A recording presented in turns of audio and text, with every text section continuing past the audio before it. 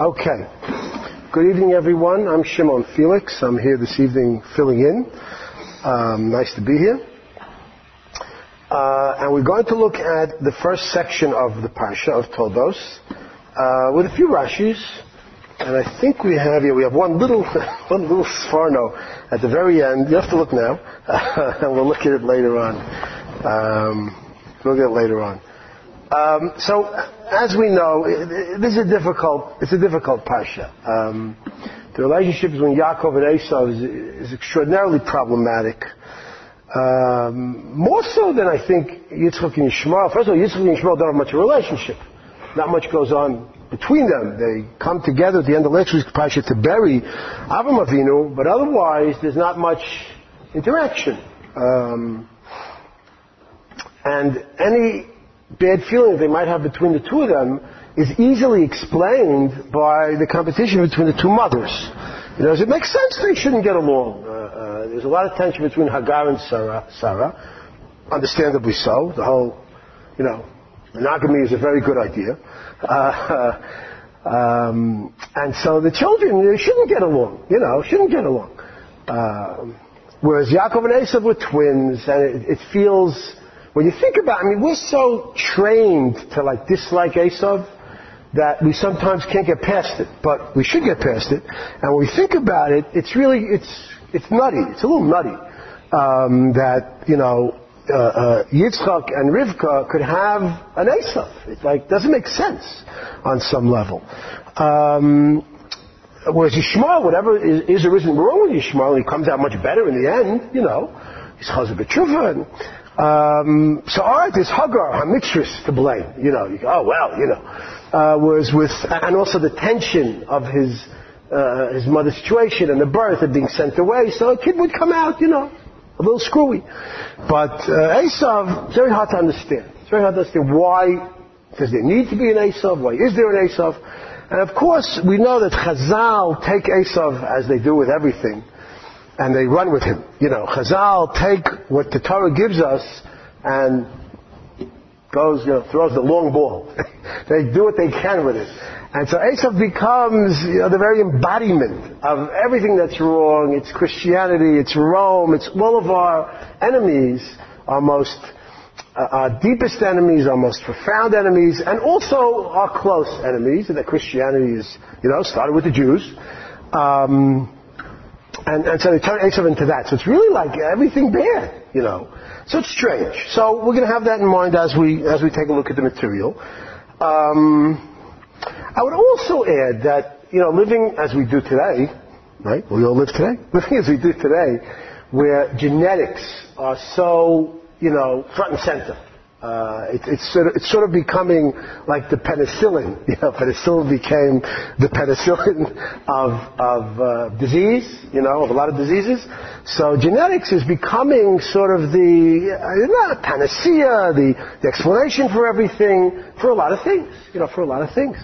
I keep saying, if they find a gay gene, we're in trouble. We really are. We're going to be philosophically in big trouble.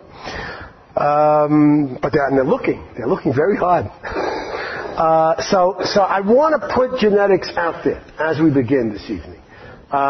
Because, two twins, fraternal twins, the same, very close to having this, no closer than brothers actually, but like brothers, close to having the same genes. Also the same nurture, sort of, right? They same mother, same father, same household. Although they seem to have a very careful sense of who's older and who's younger, it's a little hard to believe. They're the same age. So you don't have an obviously older brother and obviously younger brother, which affects things. I see it, in my own children and my grandchildren. I see how my granddaughter is 2 years older than my grandson. And it's affecting him. You see how he's not going to be the man he would have been if he was the firstborn. No, it's true. It's really true. It's very interesting. So birth order obviously makes a difference. But here there's no birth order. They're really, although there is, that's the whole question. Is there a birth order? So I want to put the genetics out there as well. Rashi, quoting Chazal, will it in some way collide with or mesh with some things we think today about nature and nurture? Nature being now genetics, and nurture being psychology, whatever we think about that. Okay, so let's take a look at the Mikra first. Ve'ela toldos Yitzchak ben Avraham. Avraham olid Yitzchak. These are the descendants of Yitzchak, the son of Avraham. And then it sort of goes backwards. Avram is the father of Yitzchak. Right? Everyone notices this is a little strange. We want to move forward to the descendants of Yitzchak, and then we're like, stop. Avram's Yitzchak's father, which A goes backwards, and B, we just said Yitzchak ben Avraham. So it's really like weird. And so Rashi immediately deals with this, a famous Rashi. Avram, you see, the second, I have them all here, but I'm not going to read them all. So you go to the second one, the first little one we're not going to do. The second, Avram holidet Yitzchak, right? Al Yedei Shekatav HaKatuv Yitzchak ben Avraham, since it does say in the Chumash, Ve'ela Toldot Yitzchak ben Avraham, Huzkak Lomar Avraham holidet Yitzchak, do we need to say, and you can read this as a question, not a question, but let's read it as a question. Do you need to say that Avram gave birth to Yitzchak? We know. But it's probably better to read it the other way around. We do need, it's like, even though it says Avram, Yitzchak ben Avraham, the Torah does need to say Avram olid Yitzchak. Why? Because the wise guys of the time, Omrim, would say, Me'avimelech nit abra Sarah. She became pregnant from Avimelech, right? Yitzchak is not Avraham's son, he's Avimelech's son. Shaharei kama shanim shahata im Avraham. Because after all, for any number of years, she was with Avraham, v'lo nit Avraham himenu, and she didn't get pregnant. Right? And then she was, a little bit with Avimelech, and there you go. She has a kid. It must be Avram's fault, and it must be Avimelech's son. Right? Very, very modern way to think, okay? It was Avram's fault, and it's Avimelech's son. So because of that little, he is Yitzchak's, Avram's son. Now all the wise guys say he's not Avram's son. Therefore, Ba'asa HaKadosh Baruch Hu, what did God do? Tsar klaster panav shel Yitzchak domel Avraham.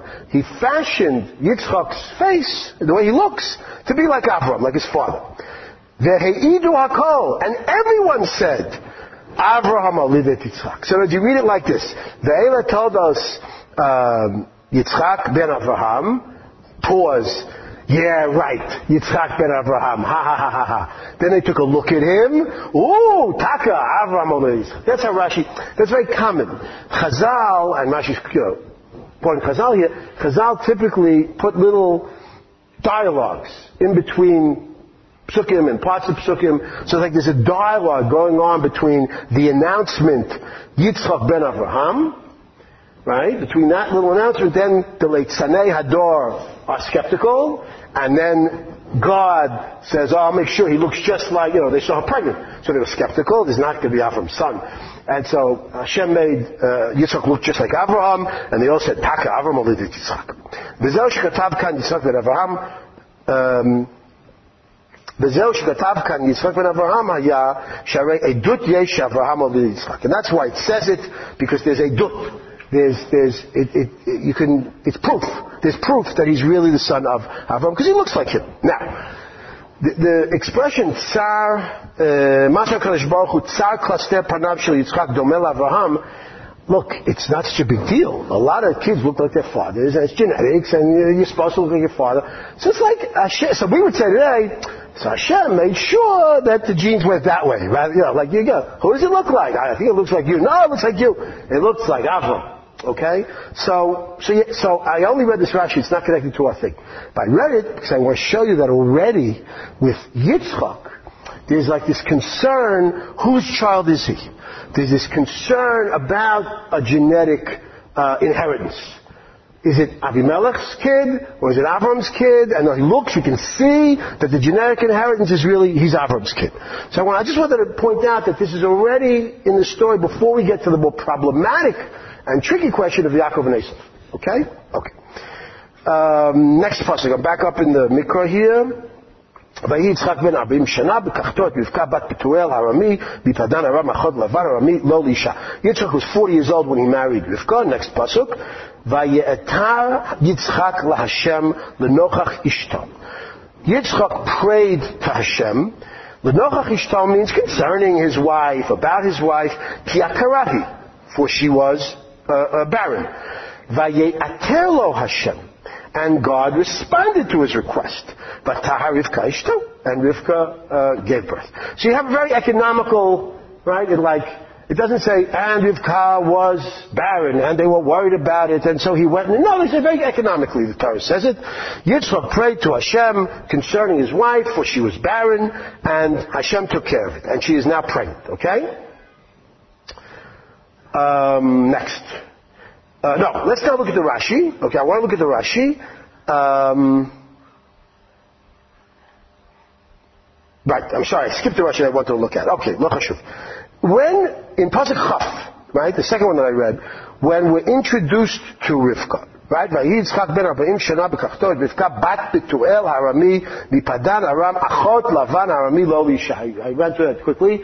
So it's a long introduction. She's the daughter of Betuel, she's the sister of Lavan, so we would expect the Mefarshim, Chazal, the Mefarshim, wait a minute, we just read the whole long, we know who she is. We read a whole long story. Eliezer goes and he meets Lavan and he goes home with him, and Betuel is there and he's not there. And we know who she is. Why be reminded again? So Rashi, the bottom Rashi on the right side, Bat Betuel mipadan Aram achot Lavan. Right? You'll see it, bottom Rashi on the right column. וכי עדיין לא נכתב שהיא בת פתואל באחות לבן ומפדן aram? Wasn't it already written, back in Parsha, that she is the daughter of Betuel, the sister of Laban, she comes from Padan Aram? Why repeat it all? Ella. So rather, the repetition is for a reason. Lahagid shivcha, to tell you her praise, to praise her. Shaita bat rasha, bachot rasha, umikoma anshe rasha. She was the daughter, the sister, and came from a place of evil.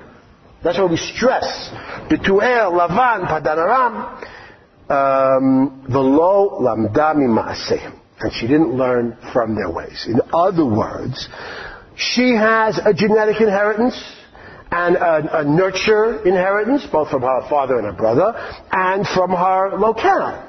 Padan Aram is the rotten people, right?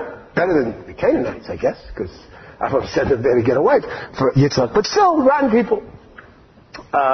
So she negates, rebels against, is able to mitakein, to fix this bad heritage she inherited, both genetically and in terms of the house she grew up in and in terms of the whole neighborhood, the whole village she grew up in, whatever Padan Aram is exactly, area that she grew up in. So you have, in a way, it's a kind of a backhanded compliment. She comes from nothing, miserable background. But you'll see she's a good girl. She married Yitzchak, and then it's going to be good, and she's going to transcend her background, where she comes from. Okay, that's what Rashi says. So we're reminded of her bad background, but l'shabeach, to praise her, that she's going to get out of this bad way of being. She's not going to be like them. Okay? Okay. We're not going to do the rest of the Rashi. It's about what Padan Aram means. And then we had the pasuk where Yitzchak prays to God for his barren wife. She conceives, and we're told that she conceives because God listened to Yitzchak. Vaye'ater lo Hashem vatahar. Right? God listened to him, and she conceived. Now look at the Rashi on the left side, not the first one, not the second one on that first line, the one that's about 6 lines down. L'nochach ishto. You see? Now I said, in simple pshat, he davened concerning his wife, for his wife, about his wife. But the nochach is a funny word, right? And nochach pnei hamenorah, nochach usually is a physical kind of facing, in front of, right? So Rashi says, it means in front of his wife. It means facing his wife. It means in physical proximity to his wife.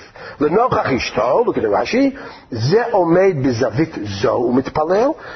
This one stands in this corner and davens, v'zo omedet, and she stands b'zavit zo, in that corner, umitpalel, the davens. In other words, he davened with her, is what it really adds up to.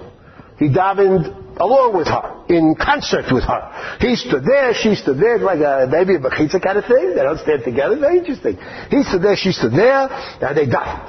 Now, this is like a funny thing. So that's why I said maybe it's not like a mechitza thing. But it also is a feminist thing, because it has Rivka davening. Right? They're both davening it. Not just she like, oh, pray for me, which is a mode we see. Right? Rachel begs of Yaakov, pray for me. No, she's also praying. So there's a kind of equality there, right? Now look at this. Vayetar lo, and he answered him, lo v'lo la. He answered him and not her prayers. She'ein domet tfilat tzadik ben tzadik, v'tfilat tzadik ben rasha, lefichach lo v'lo la. He answered him and not her. Because it's just not the same.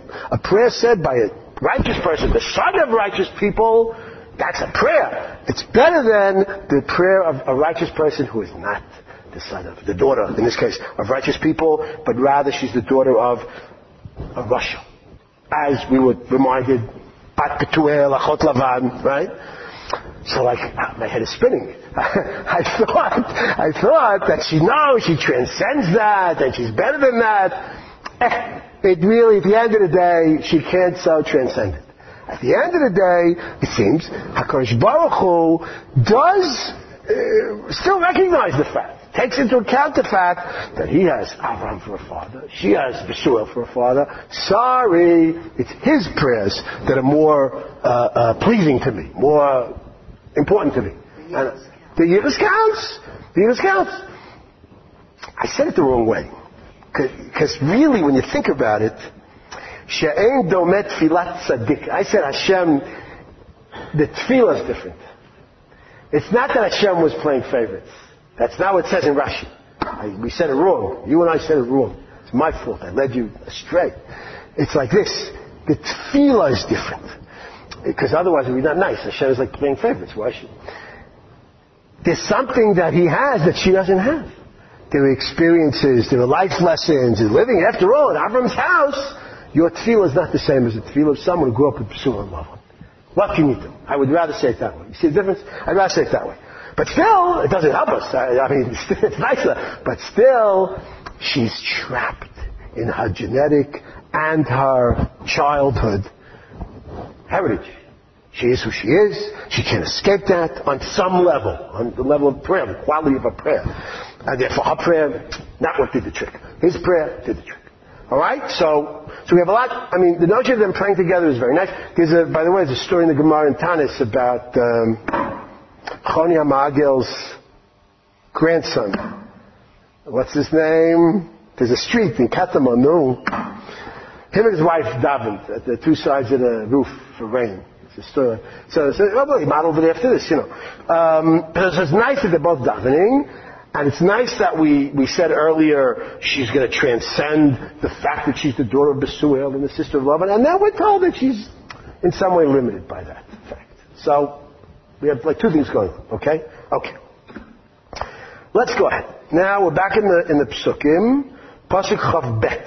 She's pregnant.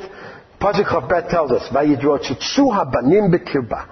The children, the boys, Yidrotzitzu. Yidrotzitzu is like to run around. Right? You want a text? There's right over there. The boys like ran around. Bikirba within her. Vatomer, and she said, Im Kain, if so, lama ze anochi. Why am I? Some sort of existential, I can't take it. You know, if this is the way it is, probably very difficult pregnancy. Right? Two twins moving around all the time. But Telech Udrosh et Hashem. And she went to seek out God in some way. To find out what's going on, why is it like this, what can I do about it, maybe something can be done about it. So this is a very famous Rashi. Rashi explains this Hitrotzitzut. And he says a very interesting, he says, you have to admit, you have to say, Hamikra hazeh omer, I'm sorry, you see where I am right in the middle of the left-hand column, Vayitrotzitzut. Pasuk Chabet, Vayitrotzitzut. Al Korchacha, you must say, Hamikra hazeh omer dorsheni. This pasuk, and Rashi says a few times in the Chumash, demands that you doresh it. That you don't say pshat, you say drash. Rashi says this on the first pasuk in Bereshis. He says it a few times. And it's always very interesting. Right? It's always very interesting when he does that. You can't say pshat. You have to bring in a drash. So whatever Rashi says is here, why not? Watch, I'll figure out a pshat. Watch me, I can do it. And often Rashi will say, if you insist, I'll tell you what the pshat should be. He does that in Bereshis, for instance. If you insist, I'll tell you what the pshat should be.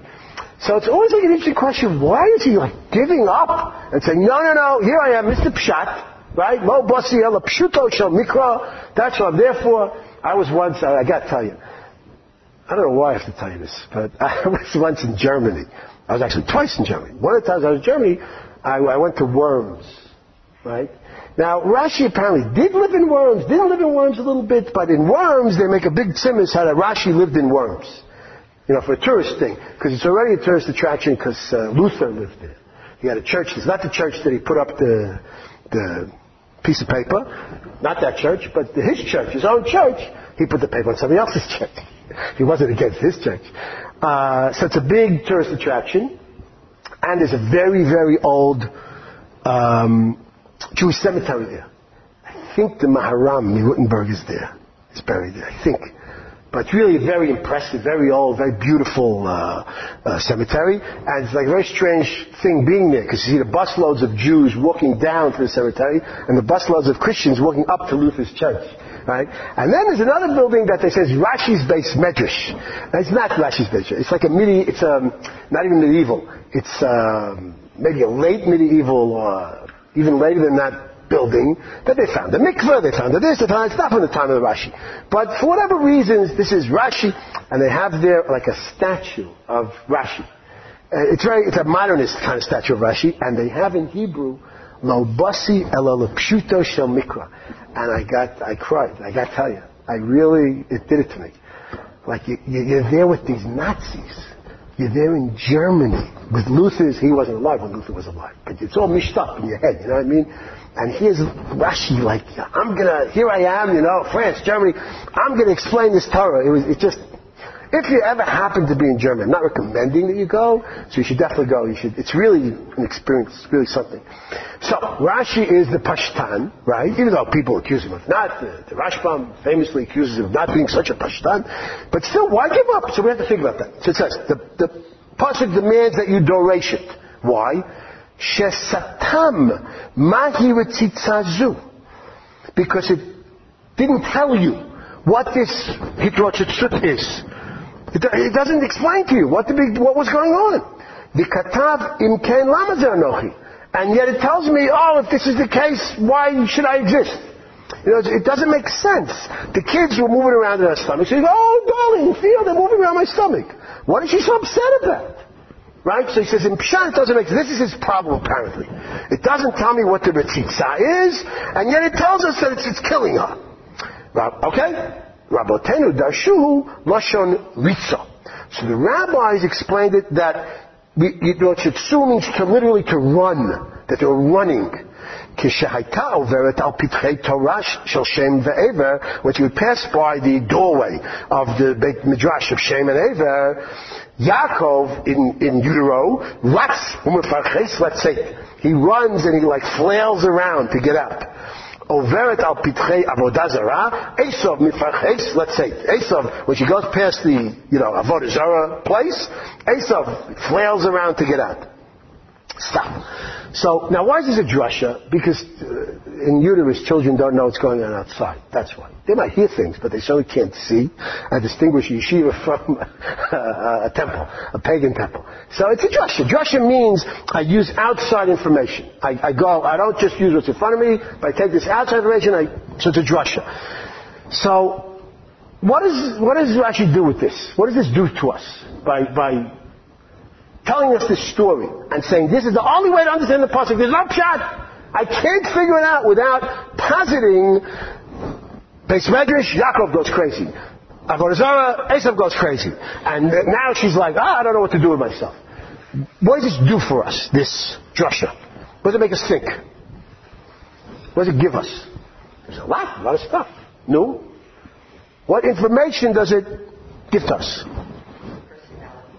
So we got Yaakov and Esav. It's all over. It's in utero. It's finished.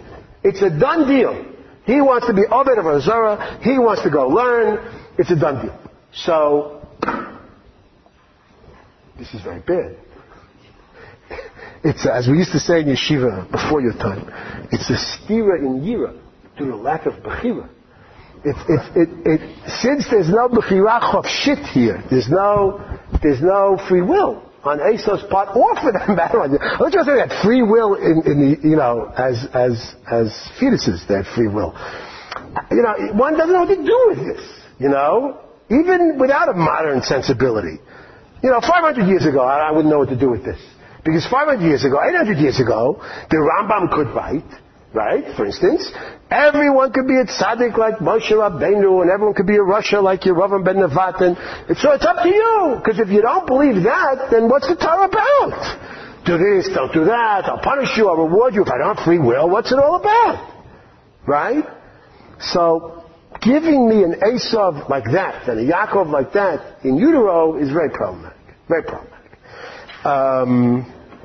Also, it makes me think that maybe Rivka is not so bothered by the physical discomfort of the Hitrotzitzut, but more she's getting these contradictory vibes.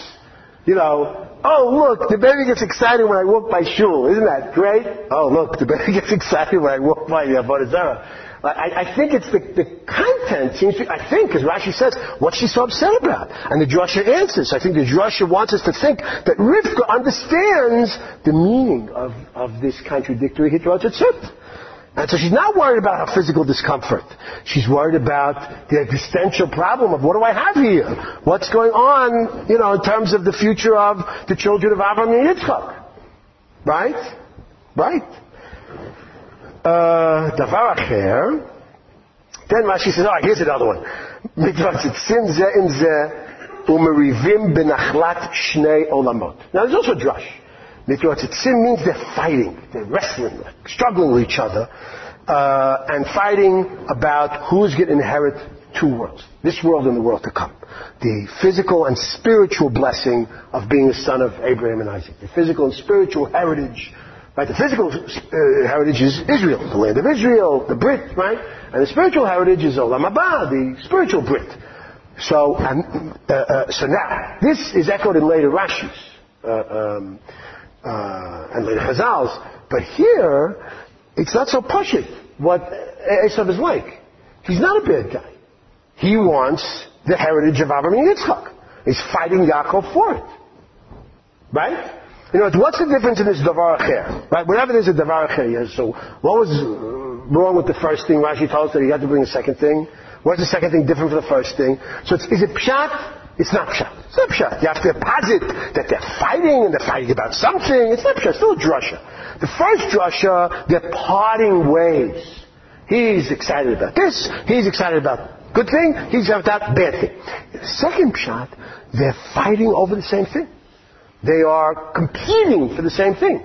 So this is an Esav who wants to be the rightful heir of Avraham and Yitzchak, which is, I guess, a good Esav.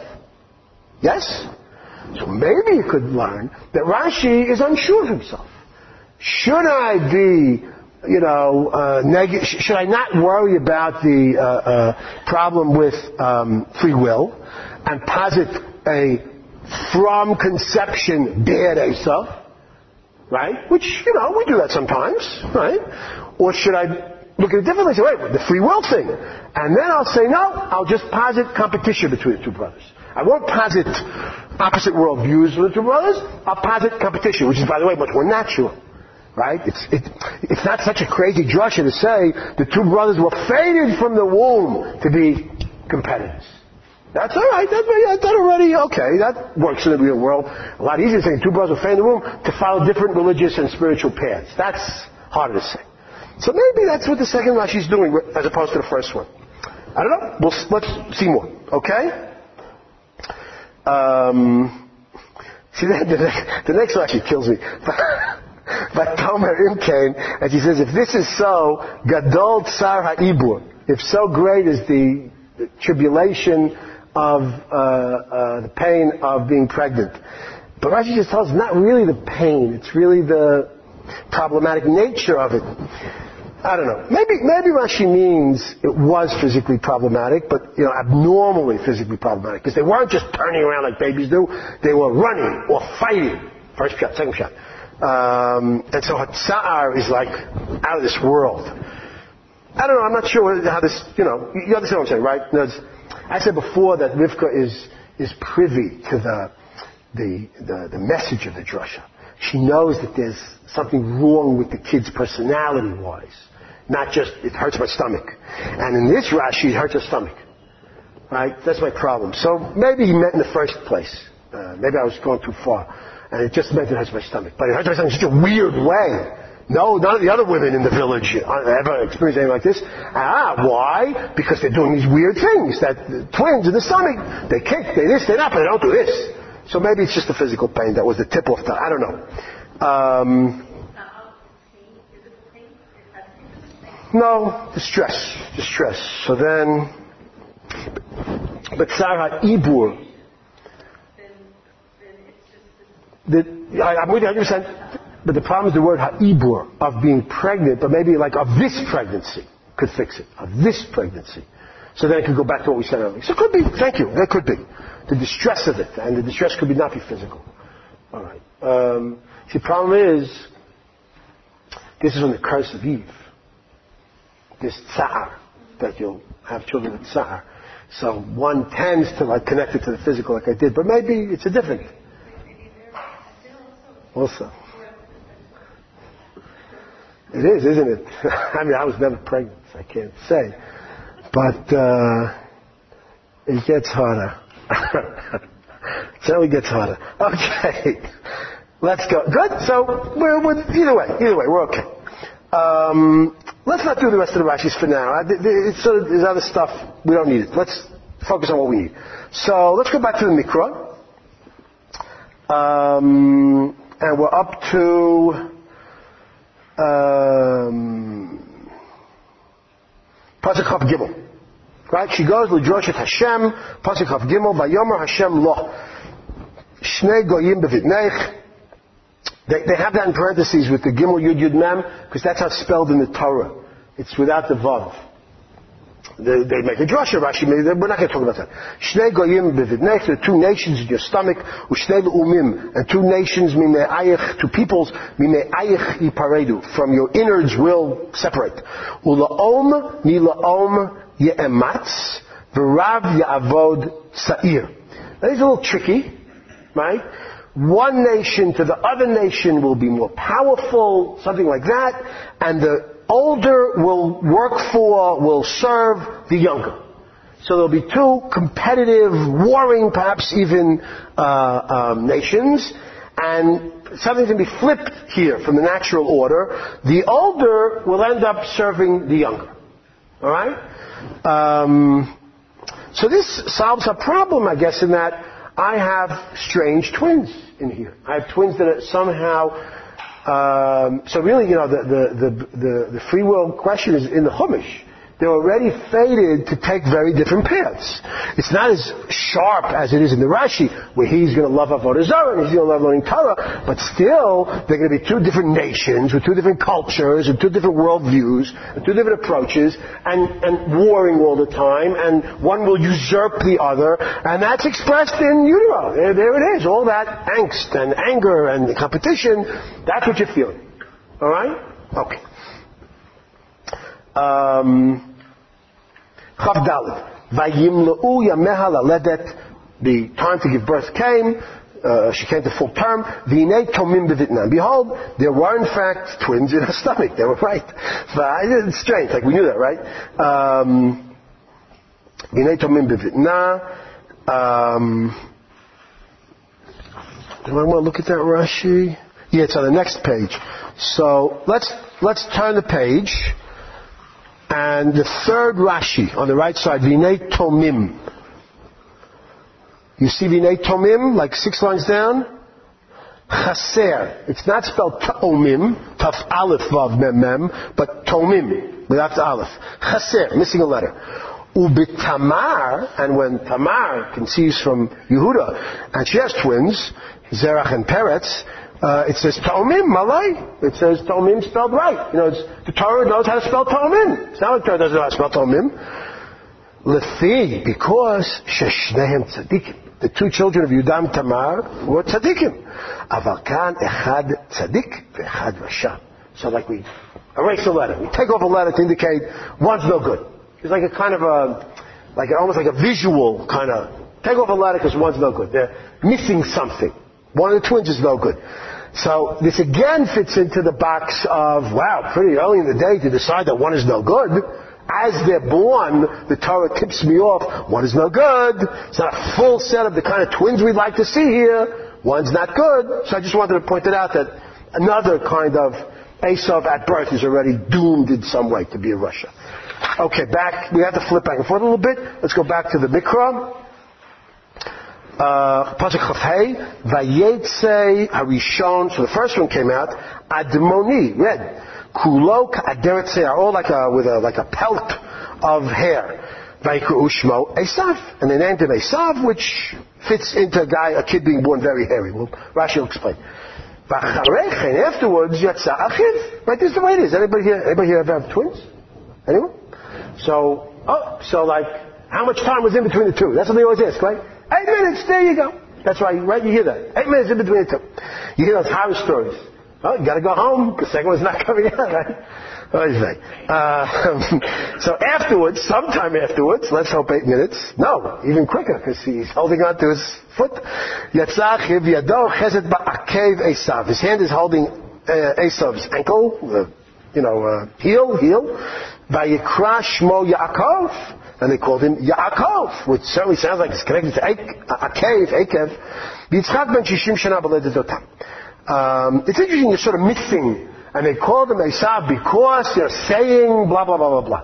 And they called him Yaakov saying blah, blah, blah, blah. But I guess it's pretty clear. The Yaakov is clear. And Esav also, he's asui. He's all done. He's made. He's finished. Look at him. He's like a 2-year-old. He's like newborns on TV. Whenever they show newborns, you can't really have a newborn on TV. So my wife's like, yeah, newborn. Which newborns are like that?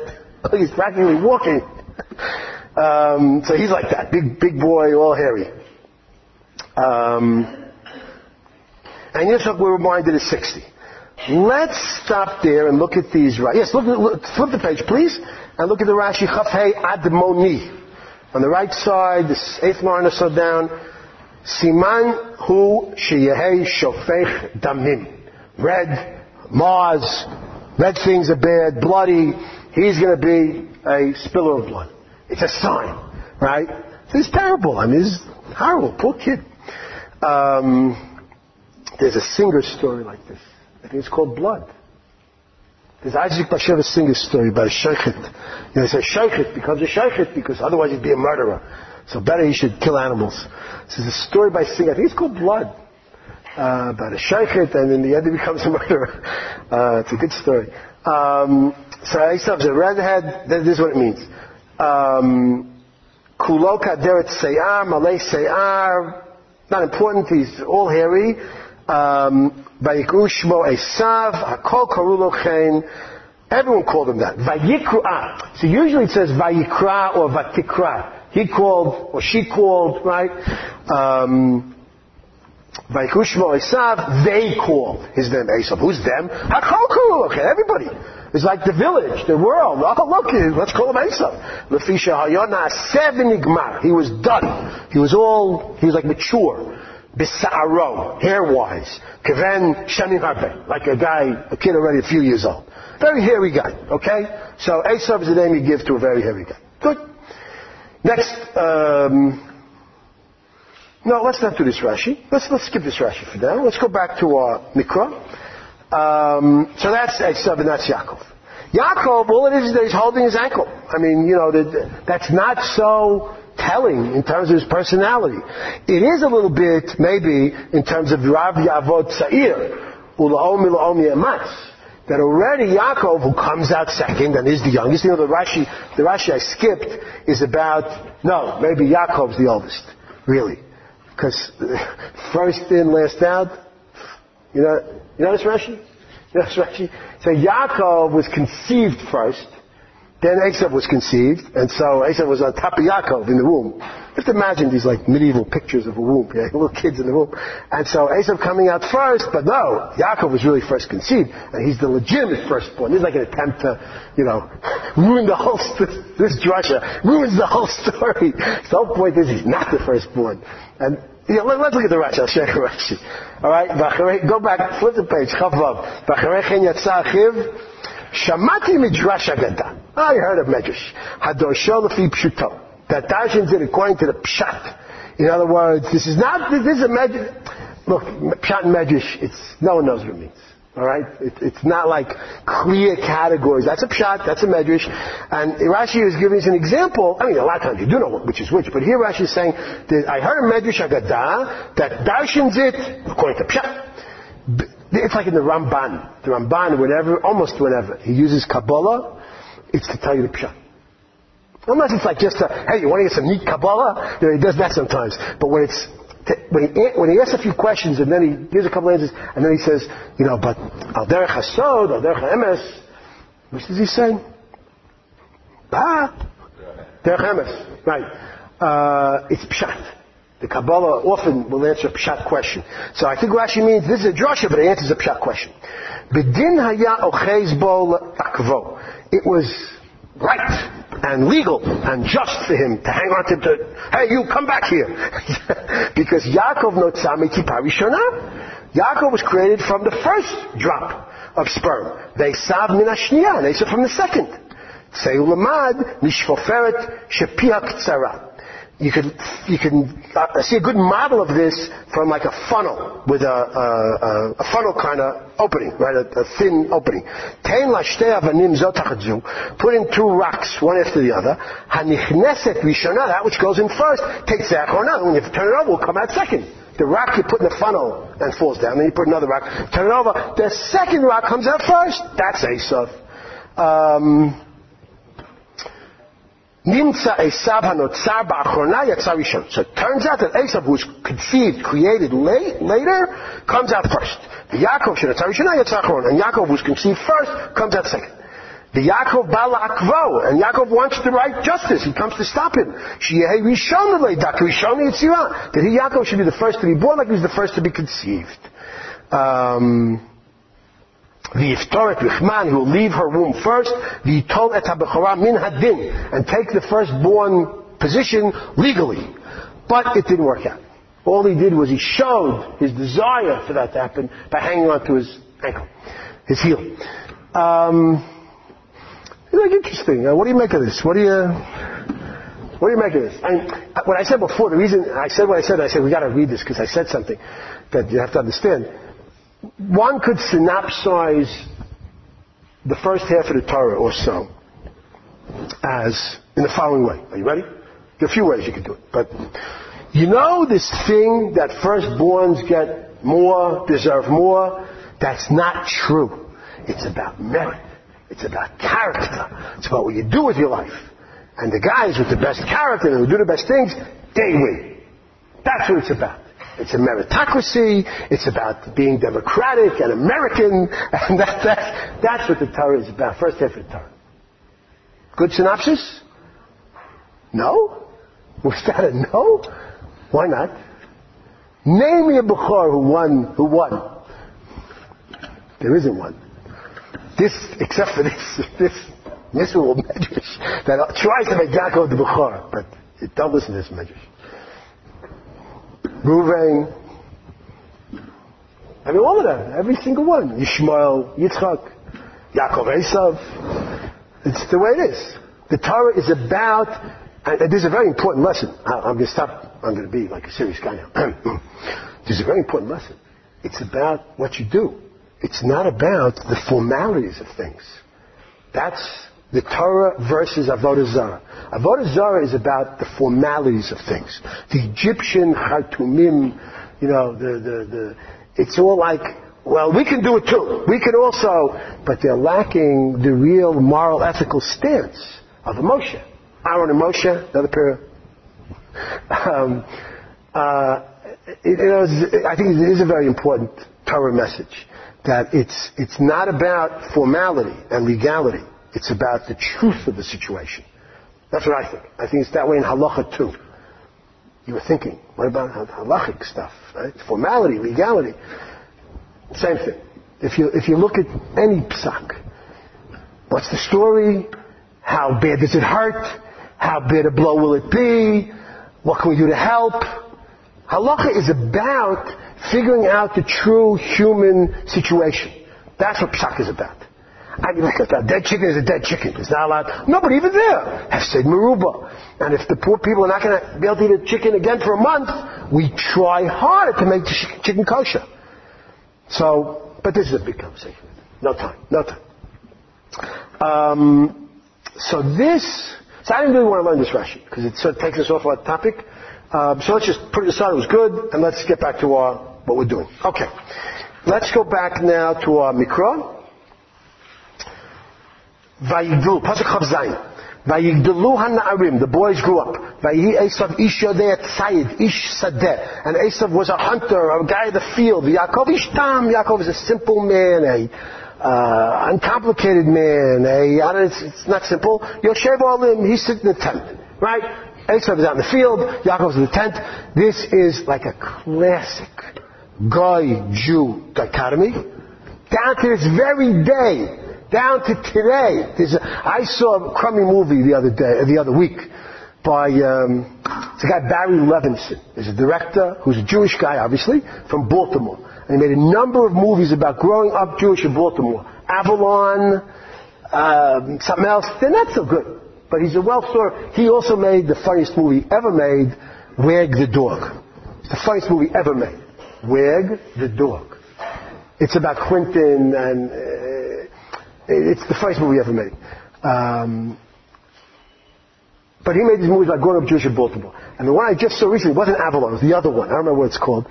So you have the Jewish kids dying to break into Goyish society. They're like high school, college, the preppy Biff and Bam, all Sarah Palin's kids, Biff and Bam. They're all blonde, they're all good looking, and the Jews are also like, and the blonde girl, who's like the object of the whole thing, rides up on a horse. That's how she enters the Jewish guy's life, right? Liberty Heights. There you go. Liberty Heights, which is the neighborhood in Baltimore, I guess, or like it. And it's just unbelievable. The Jews are all indoors, and the Goyim are all out there, in the fields and campfires and horses. And the Nazis, by the way, liked Esav. They said, this is typical Jewish trick. Esav is a man of nature, a man at one with the natural world, and Yaakov is this tricky little Jew, and they make Yaakov the hero and not Esav. We're the sons of Esav. They really did this to the Nazis. They did it literally. They didn't do it I'm not saying a pshat. They said it, right? And they're right. They're really right, because Jews have embraced this image of Yoshev Ohalim, Ishtam, and of being clever. He's not clever yet. He's going to be clever. Well, the holding the heel was clever, I guess, and he's going to get clever, as we know, through the Parsha. Jews have embraced this. I mean, I happen to be in America for the elections, the American elections. It's unbelievable. It's an unbelievable moment. I'm an Obama freak. I don't care what you guys think. I'm a real Obama freak. I think it's a tremendous, tremendous thing for the whole world. And the Jews voted for Obama, 78%, more than for Kerry. And with all the talk, he's a Muslim, he's a this, he's that, they're all Jews. He's surrounding himself with Jews. It's unbelievable. We do, in a couple of weeks, now I'm going to sound like in a couple of weeks I'm going back to America. I take a group of Israeli high school seniors to America every year, Hanukkah, Christmas time, because you use the Hanukkah vacation. And we take them to Washington, to New York. And in Washington we meet AIPAC people, we meet congressional aides. Once or twice we met a congressman. It's very hard because they're off for Christmas vacation already. But we meet congressional aides. They're all Jewish. They're all Jewish. And we're careful to tell them, you know how many Jews there are in the Senate? I think now it's 12. It's been 11 for a long time. 12. And you know how many blacks there are in the Senate? There was one for a while with Obama. Before that it was none. Now it's going to be none again, right? And after a day and a half, they go, Shimon. So the Jews really do run America, right? It's true. It's Zinahon. Zinahon. And it's hard for me to deny it. I mean, the Jews really do run America. So this being clever is something we've embraced. We have. And hunting is something we have not embraced. So I just want to point out to you, these stereotypes are very powerful. The Yaakov Esav stereotype is very powerful. Where, not for the first time in Jewish history, but in the broadest canvas in Jewish history, have we tried to subvert these stereotypes? Here in Israel. They did it before. There was Maccabi in Europe, and they were tough Jews, and they were, Jews who boxed, and, they were. But the broadest canvas on which we tried to say, no, we're not going to do that anymore, is here in Israel. And, David Mamet, the playwright and screenwriter, David Mamet, he's a Jewish guy. He goes to shul every Shabbos, I'm told, a Reform shul, every Shabbos. And he wrote a movie called Homicide, in which a Jewish detective handles a murder of a elderly Jewish woman shopkeeper. And he gets involved in crazy Zionist, it's like the craziest. Mamet is nuts. He loves tough Jews. And he has written a lot about tough Jews. He wrote a thing in the Times about Michael Oren. Anybody know Michael Oren? He lives, I think, in Baka. He's at Harvard. So he wrote a thing about, he goes to Harvard every now and again to teach. He's the Shalem Institute. So Mamet wrote about being at Michael Oren's house in, I think, Baka over Shabbos. Michael still does Miluim. His son is in the army. And Mamet is like drooling over these tough Jews. And they go to the army. And there are people who don't feel good about being a Yaakov type Jew. They don't want to be that. They want to be an Esav type Jew. Well, kill people. You're going to bother us, we're going to kill you. That's what we do here in Israel, right? That's what we do. So these are important things to think about. Let's move forward. Hang on. Okay, Chav Zayin in Rashi. Turn the page over, please. Right side, towards the bottom. Chav Zayin, the last Rashi. Next to last. The last is on the very bottom line. Vayigdelu hana'arim vayihi Esav ish yodei tzayid ish sadeh. Okay? They grew up, and Esav was a hunter, a man of the field. Kol zman shayu ktanim, all the while when they were young, lo hayu nikarim b'ma'aseihem. You couldn't tell who they were from their actions. Ve'ein adam midakdek bahem mativam. And no one can tell really, no one can really get what they're like. Kevan, no one could comment on, no one could notice, no one could say anything about what they were really like. Kevan shinasu b'nei 13, when they became 13, na'arim, vayigdelu hanarim, they were gadol, right? They were 13, that's when you become a gadol.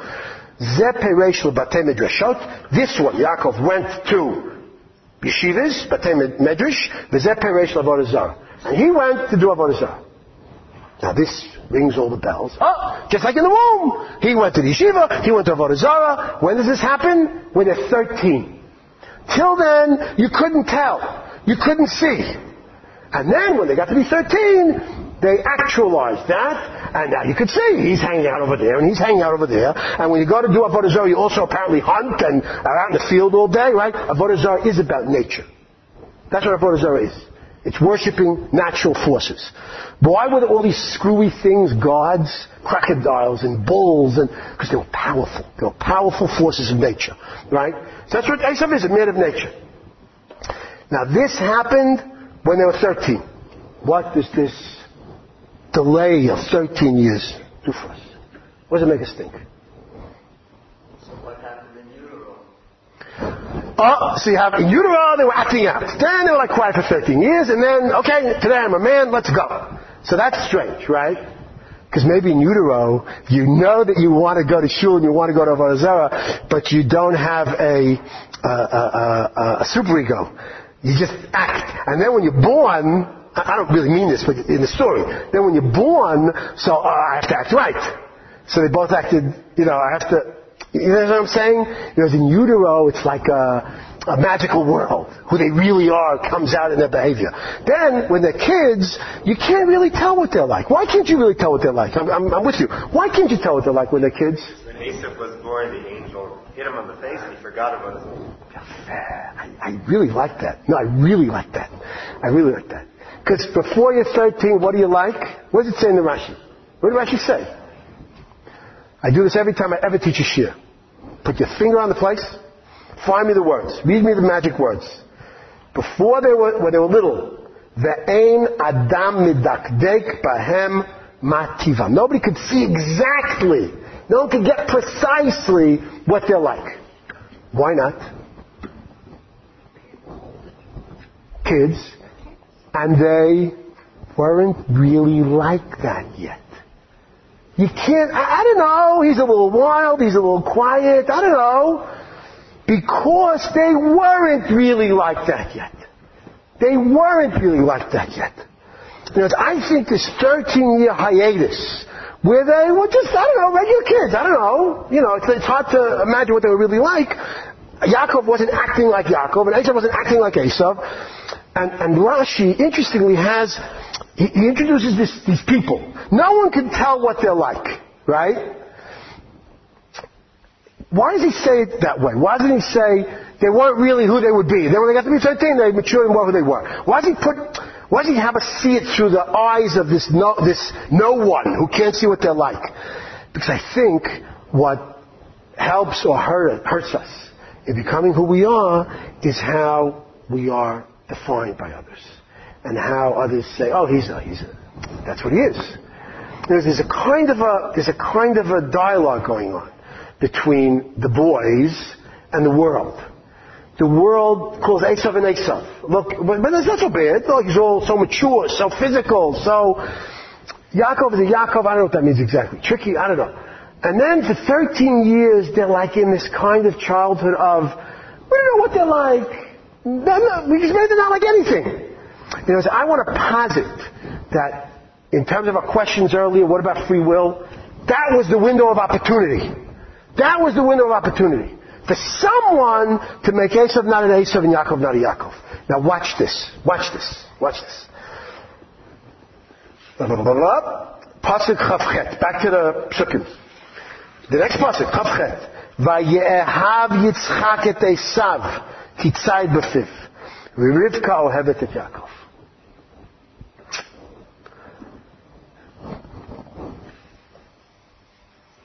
Yaakov did what his mother wanted him to do. And Esav did what his father wanted him to do. Yitzchak wanted a boy like that. Yitzchak, who's one of the larger Nebushes in the history of the world, right? Come, I'll shecht you, come. Okay. Right? Who's blinded at the Akedah. But you know that later on in the Parsha, Yitzchak can't see. Right? And Rashi says, why can't he see? What happened? All say he can't see. So there's one pshat, another pshat. One pshat is he's been blind since the Akedah. Since the Akedah. Be psychological. You see your father over you with a knife. One response is to go blind. Right? There's a thing where the angels were crying and the tears fell into his eyes. That's like right? Yitzchak is a guy who Bekoshi acts in the entire Chumash. And, his parashas. He wanted Esav to be Esav. And Rivka wanted Yaakov to be Yaakov. They made them who they were. And the world, let them be who they are. And then when they were 13, they said, oh, look what they're like. And put a stamp of approval. That's what Esav, you're an Esav. Now, I don't want to, I want to go up, somebody in the back should say, you have to go to Hebron and go to Maras HaMachpelah and ask forgiveness of Yitzchak and Rivka for saying what you said. But thank God no one's going to say that, so I'm not going to do it. It's a harsh thing that I'm saying. But this love... Thank you. Something's wrong here, as there is with every family we have in the Chumash. It's not. I really like all my kids. I try to think, who do I favor as they get really older, so they have real lives, and that's working out better than that. It's different. But I don't. What do you think, people? Is it natural to really love one kid more than the other? No, leave that aside. Let's look at our life experience, and do we feel looking back that we do that, we did that? I don't. My kids think I did. But they all say it about each other, so that I'm good, right? They all say it about each other, so that means I'm doing the right thing.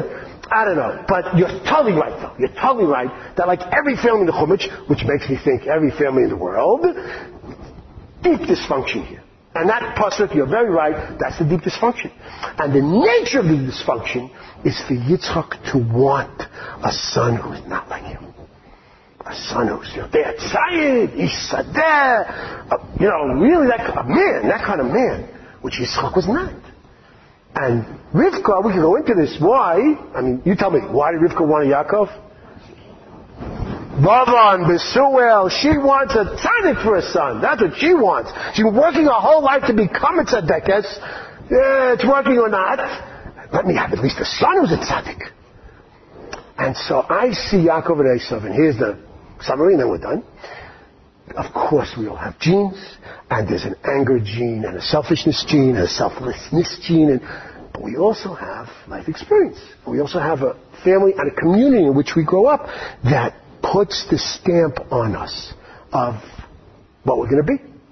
Now, this is still not so good for free will, because it's still a function, but hey, that's what Freud thinks, right? I mean, Freud, we have a lot of free will. You do enough crazy stuff to your kids, you kill them. It's all over. They're nuts. You're nice enough to your kids, they'll be okay. Although, my wife and I have this thing. Oh, look at that. Hang on 1 second. Let's see. Can I call you right back? Okay, bye. On the nose, yeah, you see? So I'll finish right now. My wife has this thing, all these good kids of parents who seem to actually be horrible parents. Who objectively, they're divorced, abandoned them. How? It's not fair. How, it's not fair. So on some level, I think kids do things on their own. That's sort of not in here so much. This is very loaded on a level of look how they were made in the world, both genetically and et cetera, et cetera. But I think this last Rashi, and then that killer of a pasuk, she loved him, he loved him. Wait a minute. It's their parents. It's their life experience as children. Freud would say those first years, that's it. That really made them who they were. Yes, there was a predisposition. Yes, there were genes there. But no. At the end of the day, there's a family, there are interactions, and somewhere one would hope, and a free will. Yes, I have a father who wants me to be this, but I don't want to be that. Yes, I have a mother who's pretty, but I don't, but that's not here so much, so we'll just leave it out. Okay? Shabbat Shalom.